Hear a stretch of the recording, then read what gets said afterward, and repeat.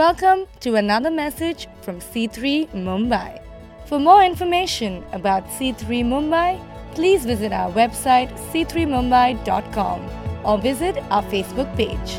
But I want to talk to you about identity today. Is that all right? You know, I always think about this so deeply because when you know who you are, it affects everything you do. When you know who you are, it affects everything you do. And as a church, we need to be talking about identity because it affects everything. It affects your decisions. It affects the reason why you find yourself in the same situation repeatedly. It affects the way you perceive others. It affects the way you think others perceive you. And so it's important to talk about this because it is who you think you are at the core of your being. And when you think you're that person, it makes you feel a certain way. So it's really important to make sure what you feel about yourself and what you know about the core of your being is truth. It's not based on experiences. It's not based on your past. It's not based on your childhood. It's not based on what others tell you are. We're going to find out what it's really based on. So if you would turn with me to Genesis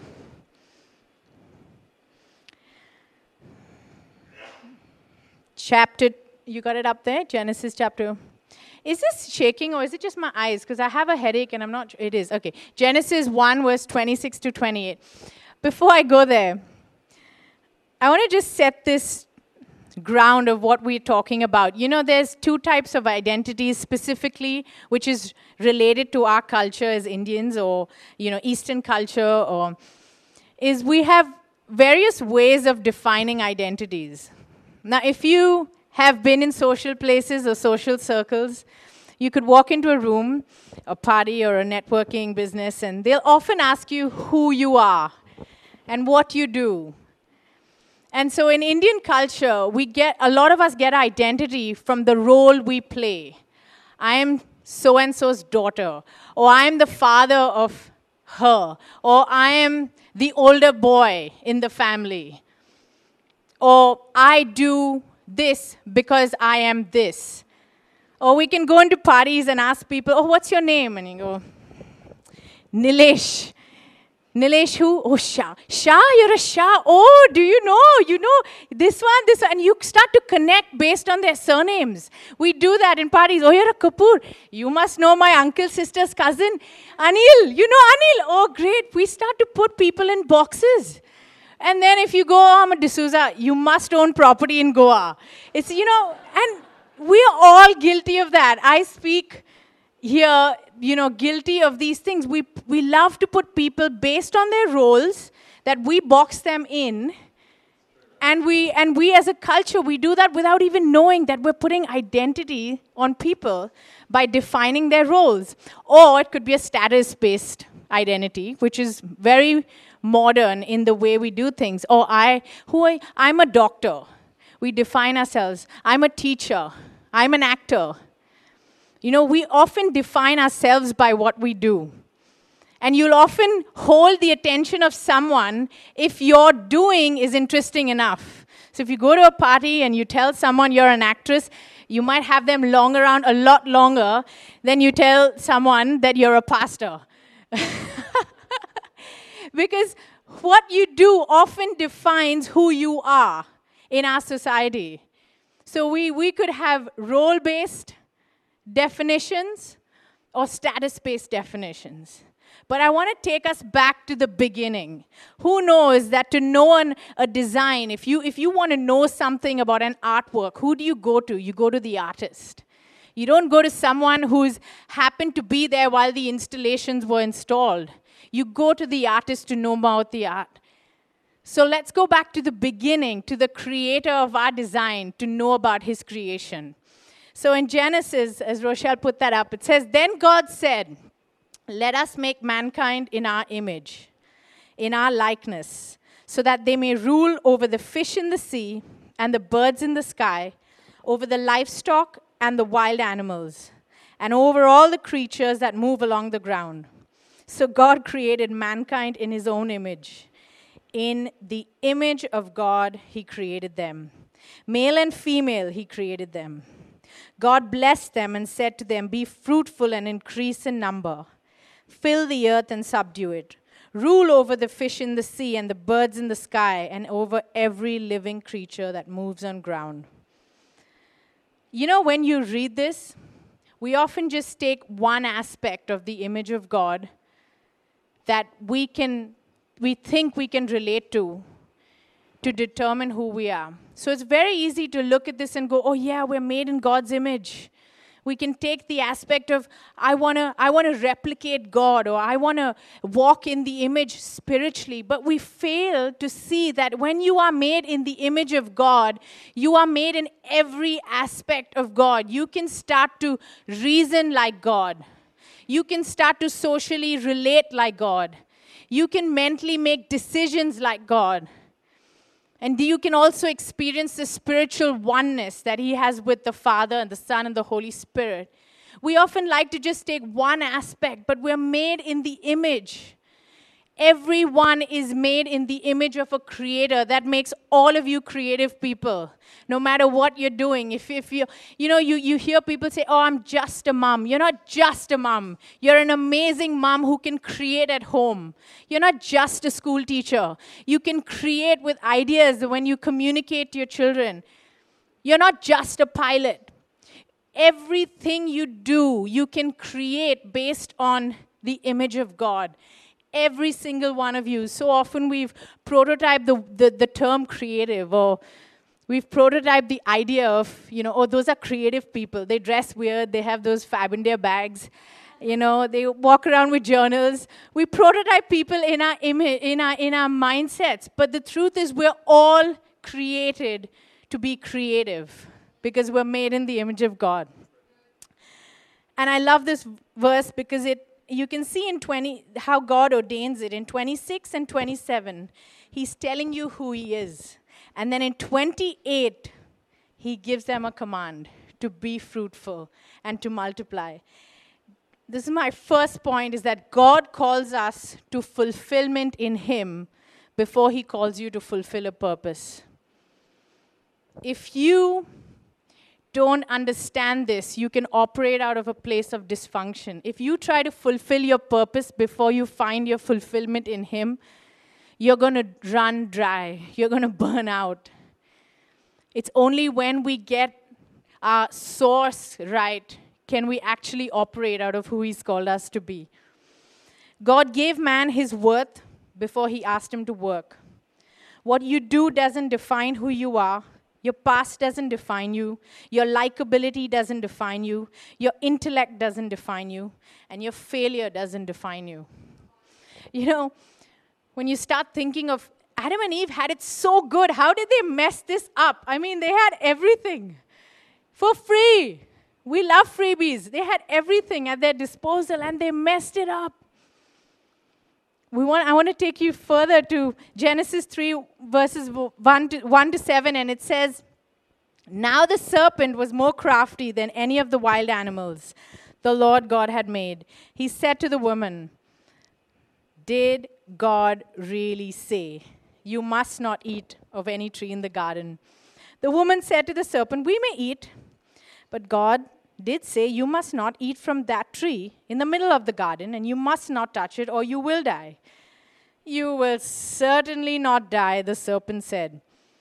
'For God knows that when you eat from it, your eyes will be opened,' and this is my key word, 'and you will be like God, knowing good and evil.' When the woman saw that the fruit of the tree was good and pleasing to the eye, and desirable for gaining wisdom, she took some and ate it. She also gave some to her husband who was with her, and he ate it." He tempted her with this one phrase, which Ryan always says, is that he told her, "And you will be like God." It's called the phrase of, "You are not good enough." She was already like God. She already had everything it took: wisdom, understanding, freedom. But this is what I call the deception perception. He came in and he tried to get her by saying, you are not enough. You don't have what it takes. So here you go. You need this outside of God to have what it takes. And there began our desire need to find things outside of God to define us. Because she did not understand that everything she had and everything she was already fulfilled in Him. But the deception came in when she heard that she was not enough. He tried to parade a lie dressed up in truth. How many of us know that deception is actually, there is truth in deception? That's why you get deceived. I mean, if it's straight up a lie, you know it's a lie, right? But deception parades itself as truth. So when you're listening to it, you actually think, this is right, yeah. Actually, maybe I do need it. I do need to be like God. I don't have it all. And so your search starts to go for things that will not satisfy. So sin came in through deception and messed it all up. It messed up a very simple thing. It's the order of sovereignty. So God, He had this amazing plan. I loved how He said, let us make man. He didn't say, let me make man. He made us in community. Let us, the Father, Son, Holy Spirit. That's why we always long for community. Each one of us, a desire in us to be with one another. But when sin comes in, the order is messed up. So what happens is we can begin to prioritize based on our deceived desires and wants, which really affects the things we choose. So we start to think this might be more important than this, just like Eve thought I need this apple to gain wisdom. We start to prioritize things the wrong way. And it's easy then to feed ourselves based on what we're deceived. So sin affects our experience, our knowledge, our thoughts, our relationships, our choices, our perceptions of others. But God, everyone say, but God. He just longed and desired to be with us, to bring us back to who we were created to be. So we all know that He sent His Son Jesus, His only Son Jesus, as that sacrifice to bridge it. Because He couldn't stand us being away. He wanted us to remind us of who we are in Him before sin came into the world. So He sent Jesus. But I just love how He sent Jesus. He didn't just, Jesus didn't just descend from heaven. He didn't just appear. He came as man. Because He wanted to show us that I'm restoring you back to what the original design was. He sent Jesus. And then how did He present Him? Before Jesus could ever do anything, in Matthew 4, it talks about how He released Jesus into His ministry. He said, when He was 30 years old, the Spirit of the Lord descended. And He said, like a declaration, this is my beloved Son, with whom I am well pleased. Had Jesus done anything before that to prove who He was? Had Jesus acted out in the miraculous?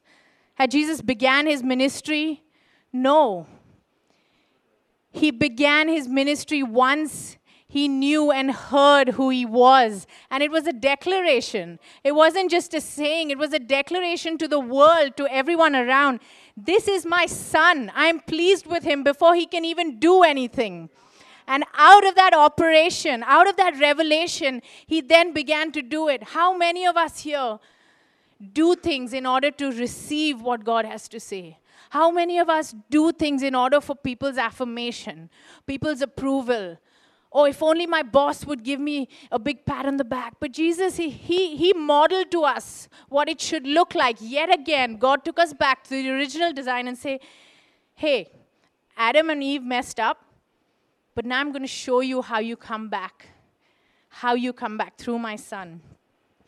He introduced Jesus as His plan to reconcile us back to His image and union. If your identity is based on anything other than Jesus, you become enslaved by these ideals. because it's not your original design. And you begin to enslave others too. If your identity is not rooted in Jesus, you could start to feel really superior, or really smart, or really dumb, or really stupid, or really clever, because your identity is not based on Him. So, we have another point, is to know yourself, you need to know Him. And I want to talk about, from the New Testament, one of my favorite characters in the Bible, because he's so real, Simon Peter. I've talked about him before because I can really relate to this guy. And I want to bring out how he, as a human being, like us, struggled, messed up. What God did with him to remind it continually of who he was. If you can turn with me to Matthew 16, 15 to 18. Now, this is the time when, Jesus was hanging with his disciples, and he had this conversation about who everyone said he was. And then he looked at Peter straight in the eye, said, "Who do you say I am, Peter?" And Simon Peter answered, "You are the Messiah, the Son of the living God." And before this, all these different answers came from the room, all these smart alecks. "Oh, you're this and you're that." And then he just looks, he looks at Peter and goes, "But who do you say I am?" And Jesus replied, "Blessed are you, Simon, son of Jonah, for this was not revealed to you by flesh and blood, but by my Father in heaven. And I tell you that you are Peter," I love this, "and on this rock I will build my church, and the gates of Hades will not overcome it." This man who is such a simple man, he has a revelation that Jesus is the Son of God. And because he had a revelation who Jesus was, Jesus started to tell him who he was. When you get a revelation of who Jesus is, you will without a doubt begin to realize who you are.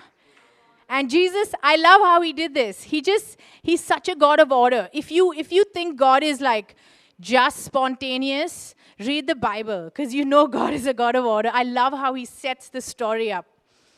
I would love to make a movie on Peter one day. Hari, can you help me out?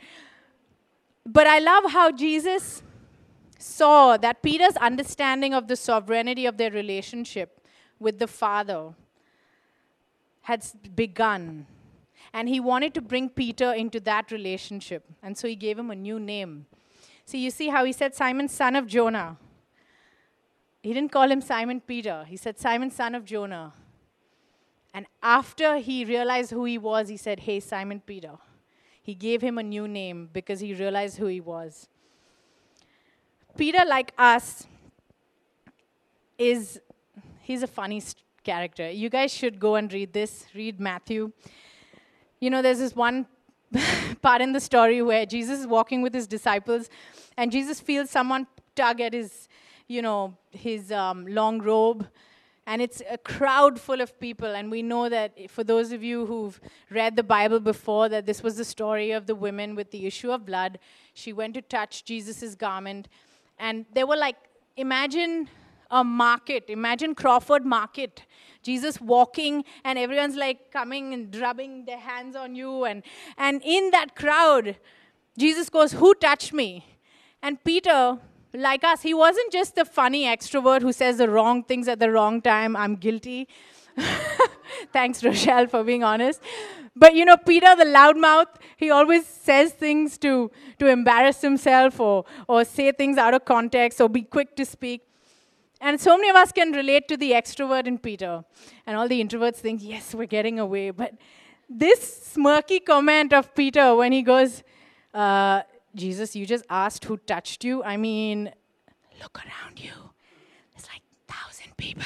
Of course they touched you." But you see, he always knew. Peter was so like us. He would say the wrong things. He would ridicule Jesus. He would say things to insult Jesus. I mean, he was trying to bring down Jesus at that moment because he thought he was smarter in that moment. I mean, Jesus really hello? who touched you? You know, come on, stop. Come on, let's just keep moving. Just keep moving. He was probably just trying to move Jesus along and, get on with life. We have some people here in the room who's just like, let's just get to the point. I bet Peter was like that, And there Jesus is like, no, bro, who touched me? Peter, like us, is also the one who denied Jesus. In Luke 22, 60 to 62, it says, Peter replied after Jesus spoke to them that, hey, bro, it's coming a time when you will deny me. And he was the biggest one to say, no, how dare you, Jesus? I mean, haven't I proved I was the one while all these losers sat in the boat? I got out and showed you that I trusted you. I was the one who walked on water. Don't you tell them that they're going to deny you, not me. I mean, I'm your most loved. I've always been there with you. And Jesus said, no, you will deny me. And here he is, a little bit later saying, man, I don't know what you're talking about. People asked him, do you know? Aren't you with Jesus? He goes, no. I don't know what you're talking about. Just then, the rooster crowed 3 times. This was asked to him. And 3 times, he rejected Jesus. Just exactly what Jesus had prophesied.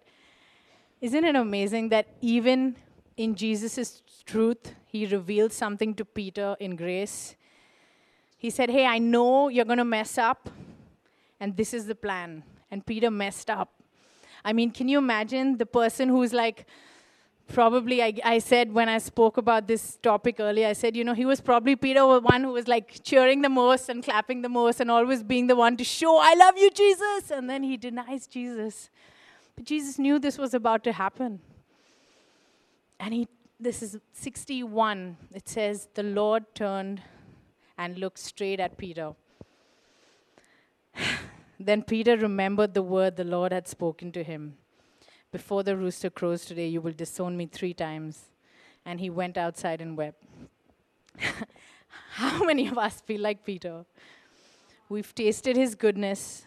We've enjoyed his presence. We've got so excited when people have prophesied over us. Or we're in seasons of mountaintops where we're like, I can shout about your name and shout it from the rooftops, and everything in us is about Jesus. But how many times when it's really mattered, we've denied him? How many of us so easily disobey God? How many of us mask saying the right things, even to Jesus in our prayer time? You can mask that too. I do that sometimes. Knowing that Jesus knows me better than I know myself, and I'm trying to trick God into, what I did. I'm trying to show him the list of what good I did and, how I should be given this and how I should be made that. And Jesus is just like, hello, I can see straight into you. And we do that. We even try to mask from God. What roosters are crowing at you right now? Those hidden things that nobody else sees. Those things that nobody knows about. The shame that you carry. The pain that you carry. The hurt. Or some of us, even Christian jargon. We hide so well. I remember my mom always said I used to imitate people as a pastor's kid. If you're a pastor's kid, you have to do something in your spare time. So I would imitate the people in church. And I would come home and we would have another mini service after. And I would, from the worship leader to the pastor to the people praying, I would come. So there was this one guy, Norman, bless his heart, I love Norman. But he would come up to me so excited every morning, Sunday morning when he would see me. The first thing he would come and just give me the biggest handshake, and I would nearly fall over. I was like maybe Elijah's age. Hi, praise the Lord. How are you, sister? How are you, sister? Great, the grace of God. Bye. Thank you very much. Amen. Before I could even answer, I'm great. Thank you so much. He would give me every point of what I needed to know for that second. Praise the Lord. Thank you, Jesus. By the grace of God, you are well. Amen. Every Sunday. And he's a good guy. I love Norman. But we all have Norman moments in our life where we say the right thing. Where we go up to people, God just delivered me in time. I mean, I was in the wilderness, but now on the mountaintop.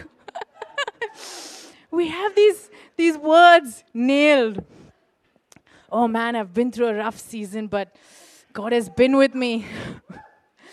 Jesus and me, we're cool. We're like, and so many of us behind that just really want to know who we are and if we even make a difference.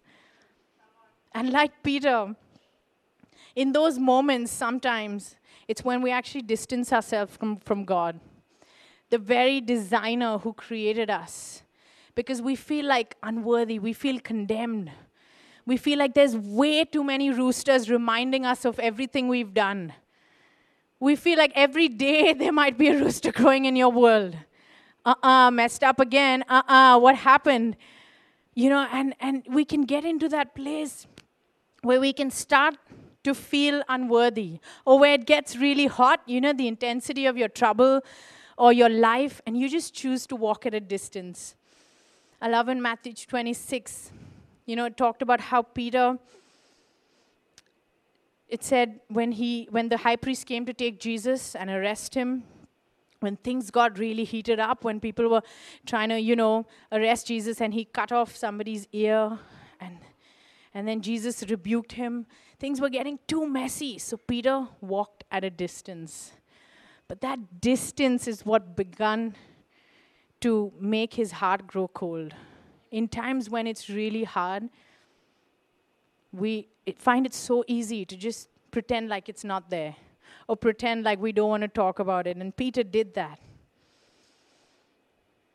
How many of us have lost so much of ourselves walking distantly from Jesus that we've forgotten what we're about? We've forgotten what He's about. But even in that moment, this grace is just, it does not run out. Who knows that God's grace is deeper than your deepest sin? That even in those moments, He's looking at Peter.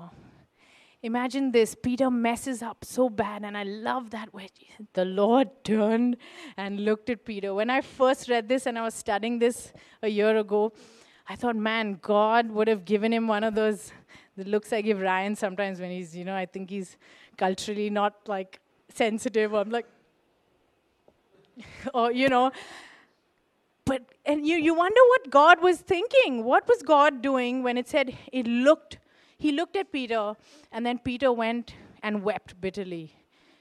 It was that look, and some of us, if you don't know God well, you'll think that was the look of condemnation, or the look of guilt, or the look of, I told you so, you'll be here again.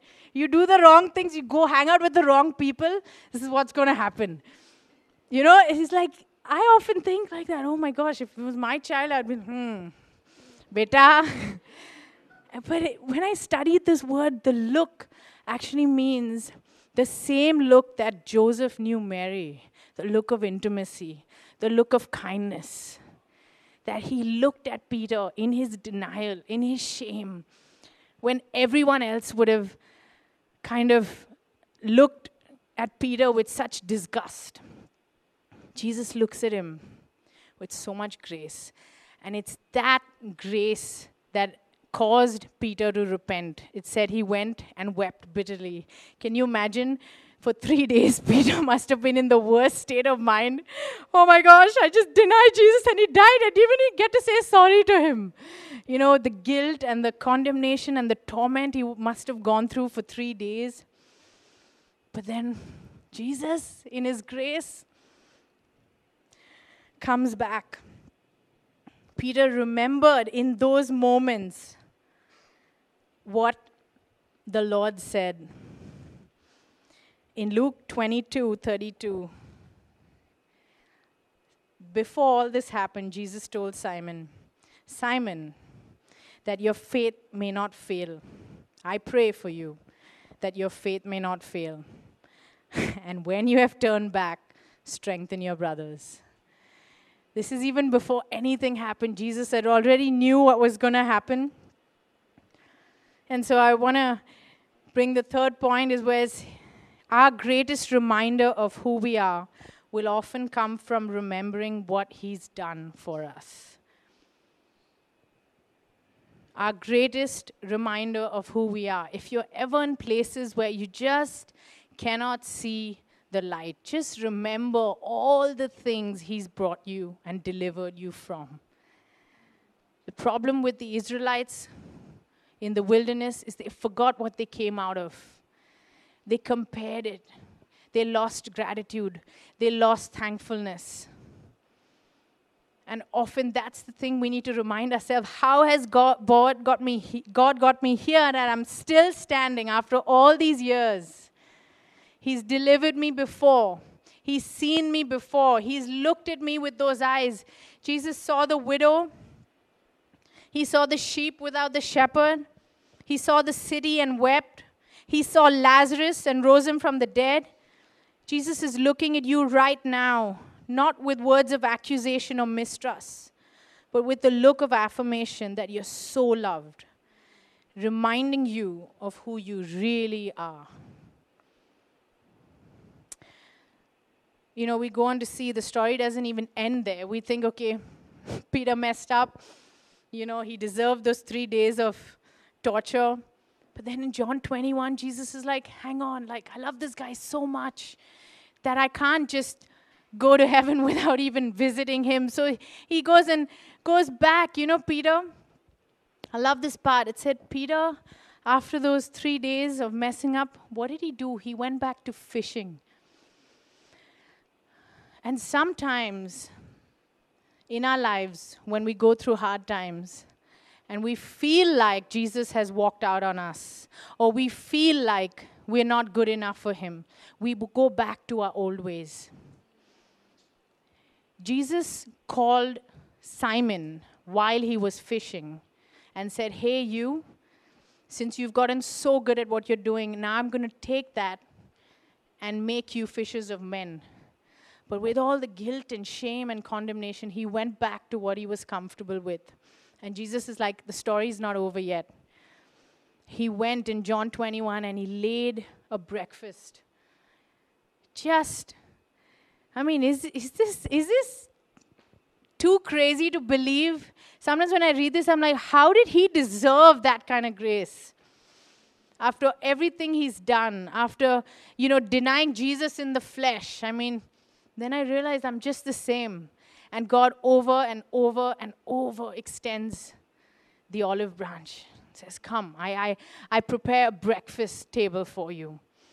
And he comes to Peter in John 21. And he says, 3 times he asked Peter again, Peter, do you love me? Peter again says, yes. Peter, do you love me? Yes. Feed my sheep. Peter, do you love me? He's probably by now sensed, he's on to something. He knows. 3 times I denied him. 3 times he's asking me, Peter, do you love me? Do you know those first 2 times that God asks him the word love? In English, we just use one word, love. I love ice cream the same way I love my husband, the same way I love my cat. We have one word, love, for everything. But in original Aramaic, that word love, the first 2 times Jesus asked him was actually saying, Peter, do you agape me?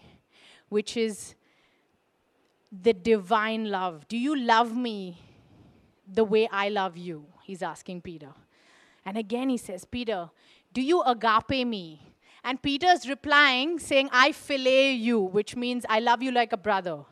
And Jesus asked him again, do you agape me? Do you love me like I love you? And again, Jesus is setting the foundation of, you can't love your brother unless you don't love me, unless you don't receive my love. So until you learn to receive my love, you can't love your brother.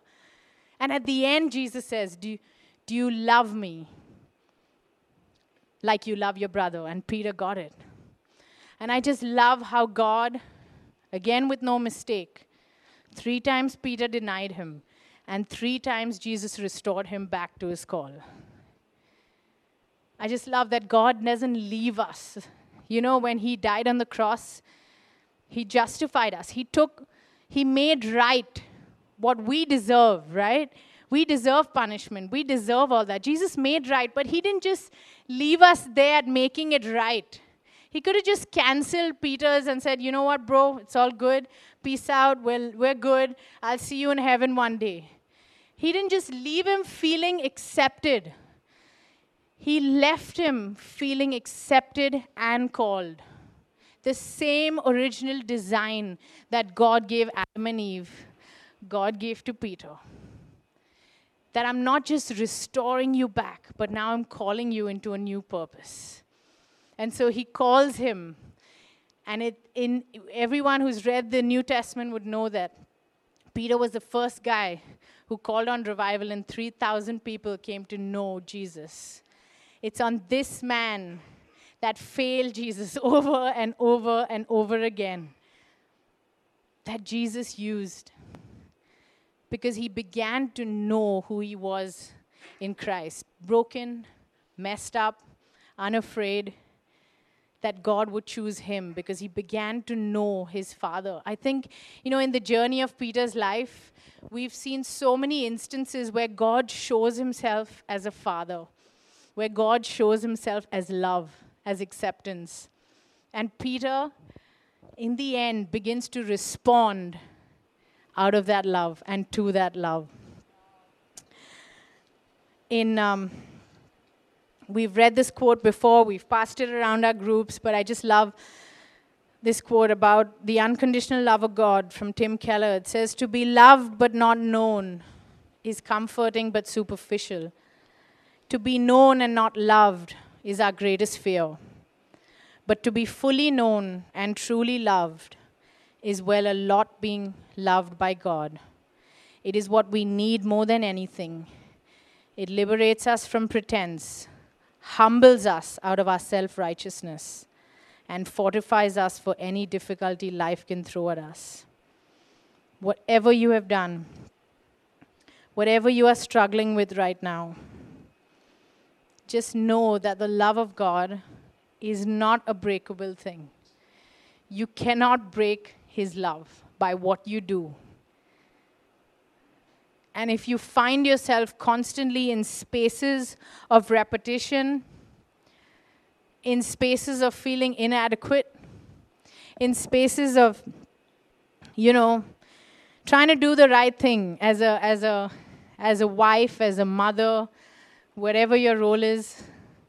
Ryan always says, marriage is the best thing you'll ever do. Everyone says amen, but it's also the hardest thing you'll ever do. And in those moments of being a wife, of being a parent to your child, you fail so many times. But in these moments of those roosters crowing at you, remember that he sees you. He knows you. And that you can't scare away God with your sin. You can't break his love for you. And that our true connection of who we are can only be found in him. And so, I just want to practically say that there are things that we do. We deny God with our actions, sometimes daily. We deny him in the way we think.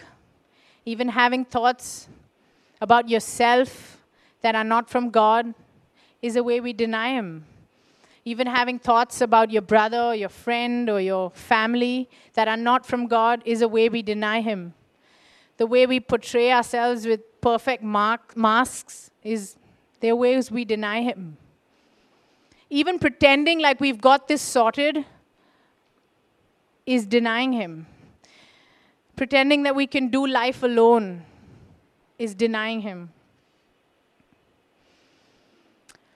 So how do we practically try and fix our gaze on Jesus? See, it took Peter to look at Jesus for him to realize that Jesus was looking at him. If in those moments Peter didn't look at Jesus, he would have never known the look of compassion towards him.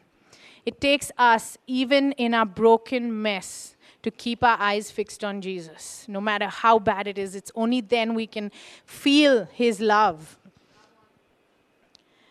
So you can write this down if you're taking notes. Is a practical way of getting our eyes and our gaze back on Him is go to God and find scriptures that counter the way you feel.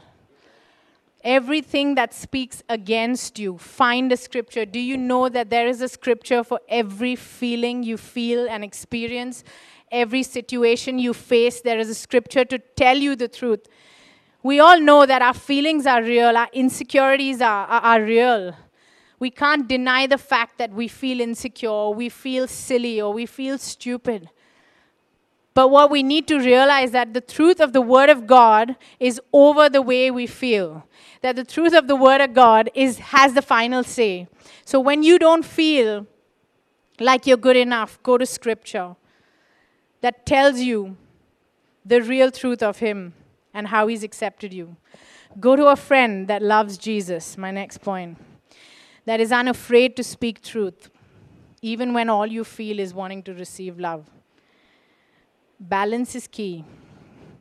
Go to someone who can always point you to Jesus in situations you may not want to turn around from. If you don't have those people in your life that you can say, hey, can you give me feedback? Can you tell me how I'm going?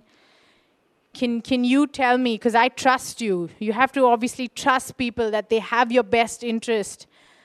They have your best interest and they can point you closer to Jesus. You need to have these people in your world.